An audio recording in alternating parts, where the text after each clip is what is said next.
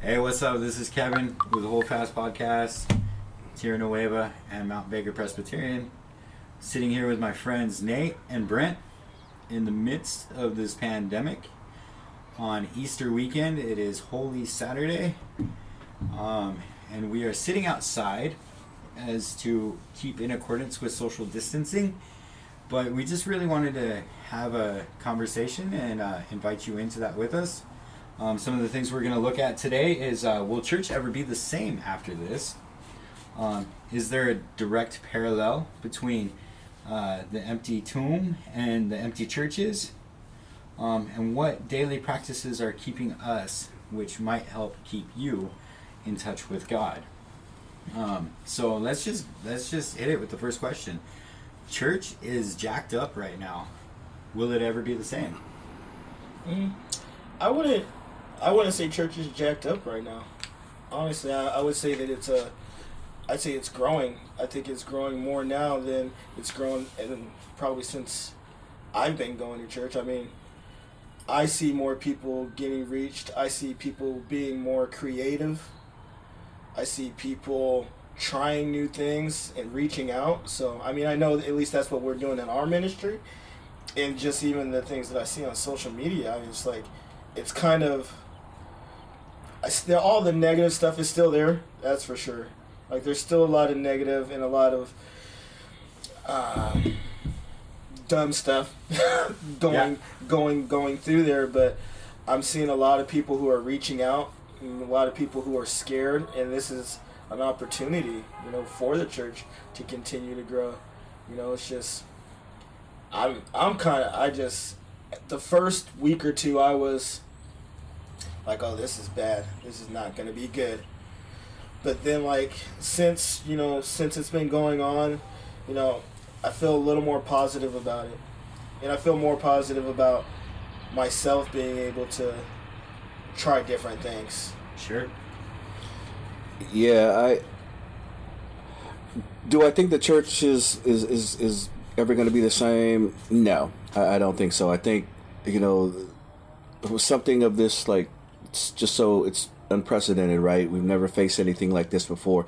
And it's actually forcing Christians to obviously rely more on God, right? Mm-hmm. And with that, along with the technology, comes with creativity, right? Just as basically what Brent has said.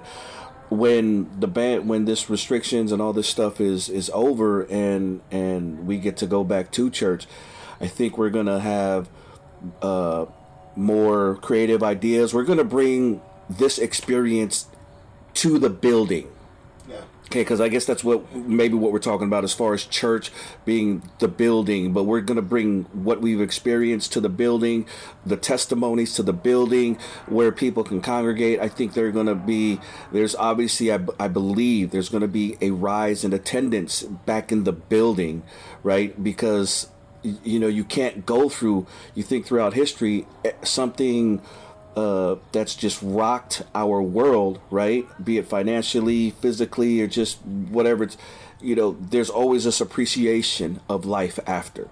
So yeah, I don't think it's gonna be the same. I don't think it'll ever be the way it was. And if it does happen, well, man, woe to you. Yeah. That you have an ear but not listening, eyes but not seeing. You know what I mean? I think it's gonna be great. I think it's going to be great, and I'm actually just really looking forward to how the rest of this goes. And this is, already been orchestrated, right? We're all at a fork in the road. We can either do this or do that, right? We can either do this or we can do what God wants us to do. So, I mean, yeah, a lot of people are going to, come from all different ways, but I think the roads are all going to end up at a place of just appreciation that we've survived this. We got through this. So churches that never live streamed before this, do you think they're going to continue to do so after this? Like when we're all able to come back and worship together in the same room, do you think they're going to keep that camera going? I feel like it'd be beneficial for them. Sure. I can't, I know from what I just seen on watching the news and seeing on TV, I know a lot of pastors were against it at first, but when it came down to it and they had to do it, yeah, like to reach their followers. I mean, I don't know what it looks like for all the other churches, but I know our views for our streaming have gone way up. Sure. Like the amount of people who are actually viewing it, because it was usually like in the 70s, 80s. Like I've seen it up to 300 now. Yeah. On views, so I think it would be beneficial for them to continue to live stream. Yeah. I've seen things that I wouldn't normally expect to get more than 20 views on a regular basis within a day and a half have 400. Yeah. Yeah. I mean, it's crazy. It shows you just how hungry, right? Yeah. I mean, and I'm not even talking about boredom, right? Just hungry. They're hungry. They're looking for answers. You know, a lot of people are bored, right? And they do a lot of things. But I mean, when you actually sit there and consider, let me see what church is about. You know, you're not just like trying to. There may be some curiosity. I'm talking about people that don't normally go to church, but they're looking for answers, right? Yeah. They're looking for answers, and they're coming to the right places. So yeah, I'm in. As a pastor, I do a lot of phone calls and a lot of FaceTiming with people, and I notice that when I'm FaceTiming with certain individuals, members of their family are starting to come get in on the conversation that normally wouldn't come to church or normally wouldn't take part in the conversation. So it's a new, or wouldn't even normally come sit in the room with you if you went to the house and visited. Yeah. But they're so hungry for some kind of better news, or the gospel really. It's the Holy Spirit pulling on them, that they're starting to jump in on these conversations, and then they're starting to become edified in the Spirit, you know? Yeah. I'm not really a computer savvy, right? Like, you know, up on social media. So I don't know if this would make sense or not, but people that are old school, right? We call that old school, right? That really don't get on camera much or live stream things, right? Against that, this is an opportunity for them to get to know that part of technology, right? Yeah. The part of tech, and so this I say, I'm not sure if it makes sense, but I can see that there's something there. So for the older generation to get in touch and understand that part of technology that the younger generation is already accustomed to, right? And so in some way, shape, or form, it's kind of bringing the bridge and generate the generational gap, right? The generations together, the old school and the new school, as far as that's concerned. But it's a really great, you know, way to learn and understand that is, you know, through churches online and things like that, right? Yeah. I agree. Virtual communion. So here's how I feel about communion. You know, like the study, I mean, you don't have to be anywhere or be doing anything to take communion. You know, you need to be saved. You need to believe in God. You need to have a repentant lifestyle. Mm-hmm. And that's on you when you take your communion. Mm-hmm. You know, and who you take it with. It's just, because I taught on this a while ago, and it's just like, you know, a lot of people just wait to take their communion to this time, that time. I'm gonna take my communion here and there, but yeah, I don't know. I'm trying to remember what I said because I taught the whole deal. Well, hold on. I think you. Listen to this, okay? Because we within our area, there's a bunch of us that were on the fence about virtual communion and taking the in-person out of the person, basically, right? So I tried it on a Sunday a couple of weeks ago with my congregation, and I got this text the next day. And one of the members said, "By the way, I love communion. I remember my dad serving it and the depth of his feeling during so. Communion always makes me think of him. This last Sunday I felt not only his presence, but also a vast cloud of witness, Hebrews 12:1, surrounding all of us as we joined together in it. I don't know that I've ever experienced such a sensation. It was transcendent. I felt their presence worshiping with us and rejoicing in unity of the Spirit with believers everywhere." Do you think communion virtually has the possibility to bring more believers together all at once? That sounds to me like they were just taking communion so much more seriously than they have in the past. Sure.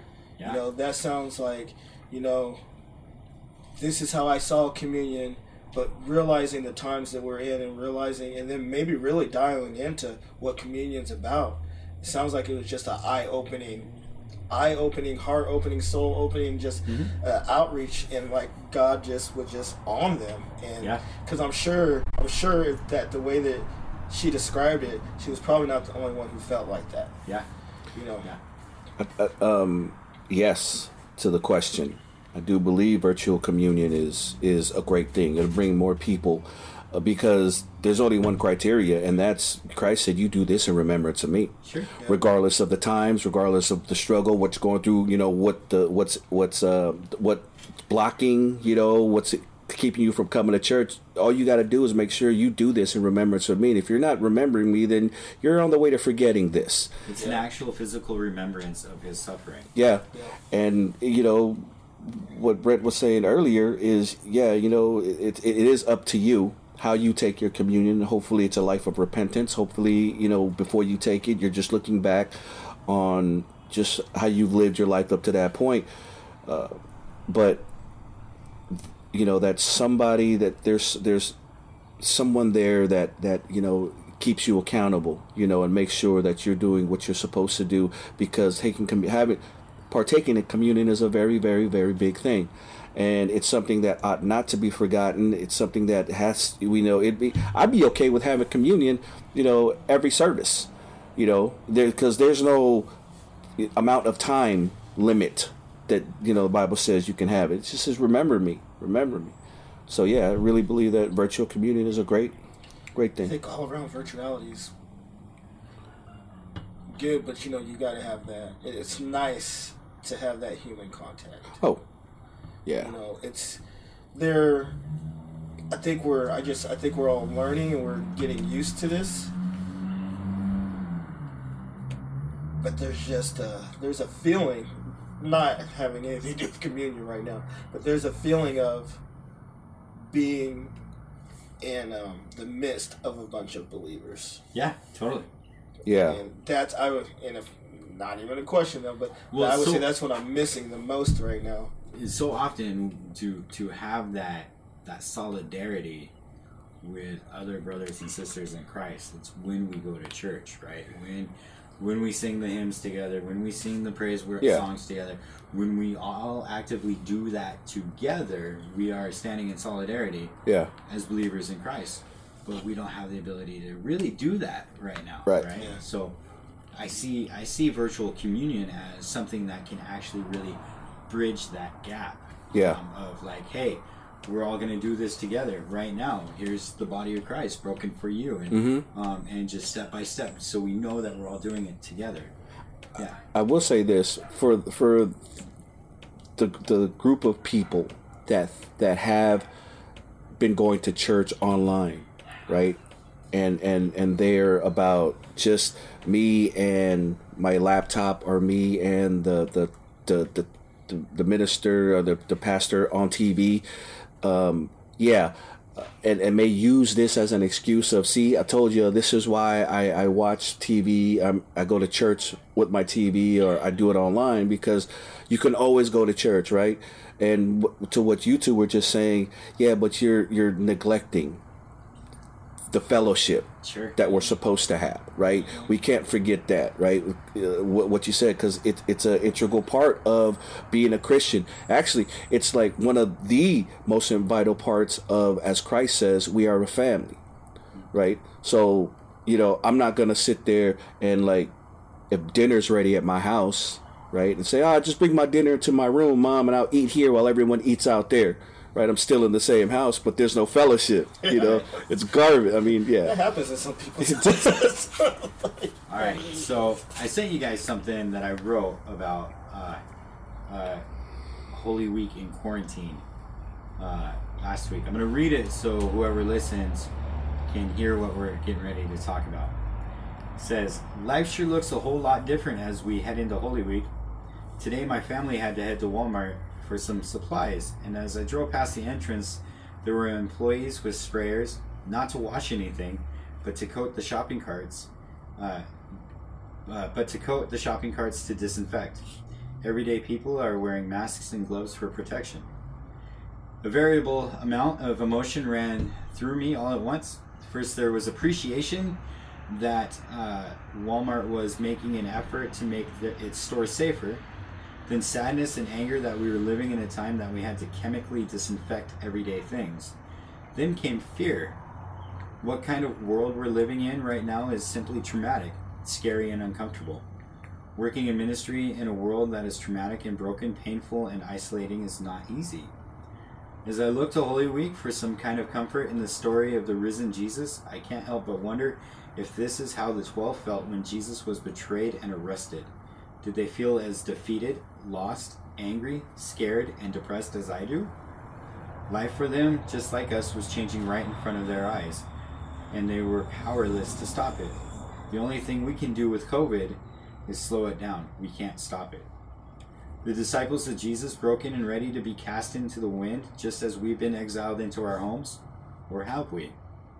So here's my thought process.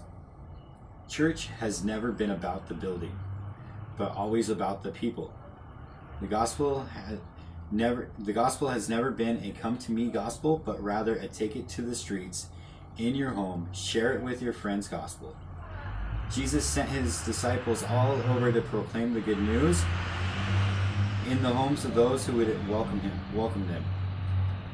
Our homes are being flooded with the gospel once again in the midst of this pandemic, and people are hungry for the good news, and here it is. Just like Jesus, the church has been resurrected and is now an empty tomb. So I find it extremely fitting that we face crisis in the midst of Holy Week. We can look to the Easter story and see that see the resurrection that is happening. The gospel is back in homes of God's people and in the heart of every follower of Jesus, and reaching farther than ever before because of the technology we have at our fingertips.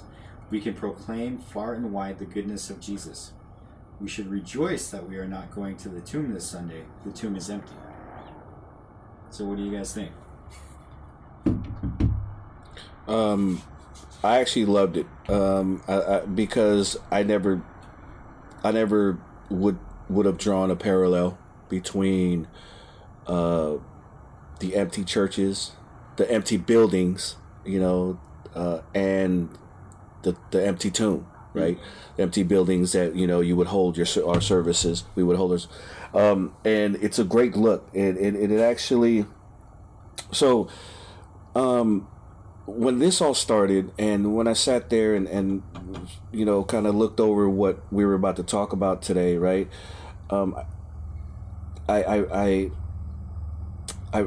It was kind of tough for me, only because I was used to the schedule of when we had service, of the Thursdays, of the Saturday setup, of the Sunday services, right?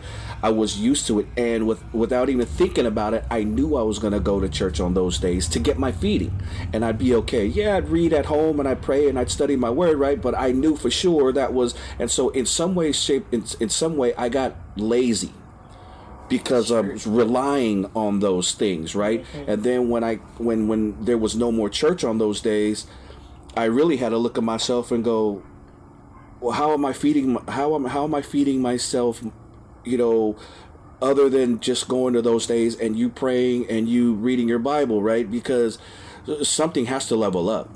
You can't just continue the same. I believe, for me, you can't just do the same thing and have nothing in place of the service you missed on those days, right? So going to the churches and stuff, like I saw myself just in the habit and seeing it that way, when I internalized it, and like what you were saying was, I have my word at home.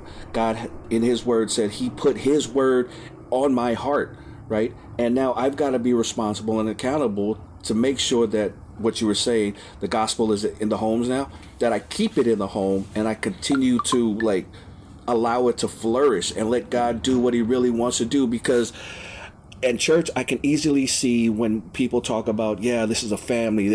I'm thinking of what God wants to do as far as in our church and in our ministry and things like that. When I'm out of that setting in my home, my mind changes, right? Because I'm not in the building that I'm in church in, right? I'm in my home. So now I'm more conscious of my wife, of my kids, of my family, you know, when at sometimes I don't think about them as much. I don't know if any of that makes sense, but it really made me look inside and see what was really important to me the most, and how was I really feeding my family, not monetarily, but through the Word of God. Yeah. Mm. Yeah, I was still processing that whole thing quite a bit. Even the empty tomb, empty church, and just it's almost the opposite for me because of my living situation. So I did just like you did. I did thrive on going to the church, but even outside of the church, I was looking for things to do at the church because I don't have people at home or whatever that I need to do. So I would try to be doing that kind of stuff. But then, like, knowing that, like, okay, I don't have this to do at the church, what can I do? And that's kind of been where my thoughts have been. I have not figured out exactly what I want to do. I mean, I have some ideas, but like I said, the ideas are flowing, and it's just being like, just knowing that, okay, I can't go to church. I cannot go to the building today, but what can I do for the church? Yeah. And that's been that's pretty much what I've been on for the last week, and still working on it. Mm-hmm. But that's where I got that. I really did like that empty tomb, empty church thing. That was quite the parallel. Yeah. So and this is gonna round out our conversation for anybody that might listen to this. What are some of your daily practices in the midst of this pandemic that are helping keep you close to God? I'll tell you a good one for me that I just realized that I need to do was going outside. Yeah. Like literally going outside. I don't know if it's just sitting there, being there, but appreciating what I do, what I still am able to do. Like there's things that I can still appreciate what God is doing. And sometimes when you're in the house, especially if you're in there for too long, you don't really see what's going on because really you're probably just looking at the news. I mean, I am. Looking at the news or watching a message. You know, that's what I'm doing. But when I go outside and I just breathe the air in, I thank God. Woo! Yeah. Thank you. And then every time I'll be stuck in the house and I come outside, I'm like, oh my gosh, why didn't I do this hours ago? But that's the thing that's helped me the most. Yeah, definitely. Well, I mean, I work, you know, I'm still able to go to work, right? So, I mean, I'm outside with how my thought process was and how all this kind of took me as far as what am I doing? What I am seeing is that my wife and I, we are definitely in the Word a lot more, right? We're actually praying together. Now, I mean, so people will sit there and look at oh man, they would automatically think that leaders do all this stuff, right? They do all the praying. Oh, they pray from sun up to sundown. They read their word in between inhaling and exhaling, right? They're just all in it, right? That's what people think. But truth of the matter is, we're just as human as they are. Exactly. And there's things that we struggle with. And so earlier, you can't stick in the same workout regimen if you're going against a stronger opponent or you're having to run a longer distance. So you've got to level up on your training, right? And so I think this has caused us, my family, to get closer together as far as our relationship. And so, my relationship is my relationship. My wife's relationship is her relationship, right? But now it's hey, let's talk about our relationship with God. Yeah. You know what I mean? Yeah. And it's scary, but I believe that's what God wants, right? Is I mean, and I'm talking husband and wife, but totally. Together. What is God's desire for us together? Because individually, yeah, we got that down packed, but together, and so I think that's one of the things that's bringing us closer together. One of the things that I can't help but think of is when, back in Jeremiah, when the Israelites were in Babylon, and God came to Jeremiah and said, I want you, while you're in Babylon, to go, and I want you to plant gardens and grow crops. I want you to take, daughters for your sons and sons for your daughters, and I want you to actually pray for the benefit of your oppressors. And so that right now with us, because we're kind of quarantine, exile, there's a parallel there. We're held to a different way of living than we're used to. Yeah. So I recently have taken that really to heart. I said, okay, God wants me to plant a garden. So I go and build a greenhouse, fill it with a couple of beds, and start planting it. And I'm tending to the land. And we were outside working in our yard yesterday, and I just was watching my wife, and I'm like, it's amazing, because it's amazing the transformation that God can do. Is like, 7 years ago, we were on the streets. Yeah. Imagine what our lives would have been like as a homeless individual. Oh, jeez. Yeah. In the midst of all this. And now we are tending to the land of our exile.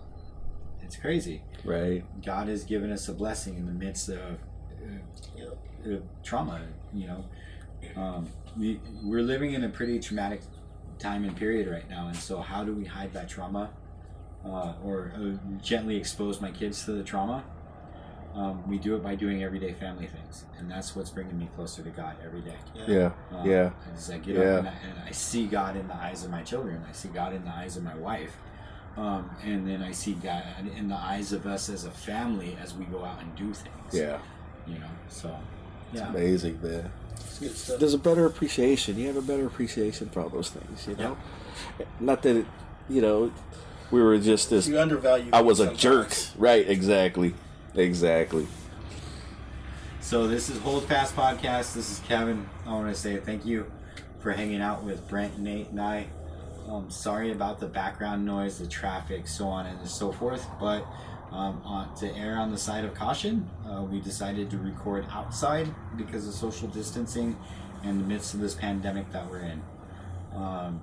If you are a prayer warrior, we ask that you pray for all of us individually, that you pray for our families, and that you pray for our church communities. Thanks for listening.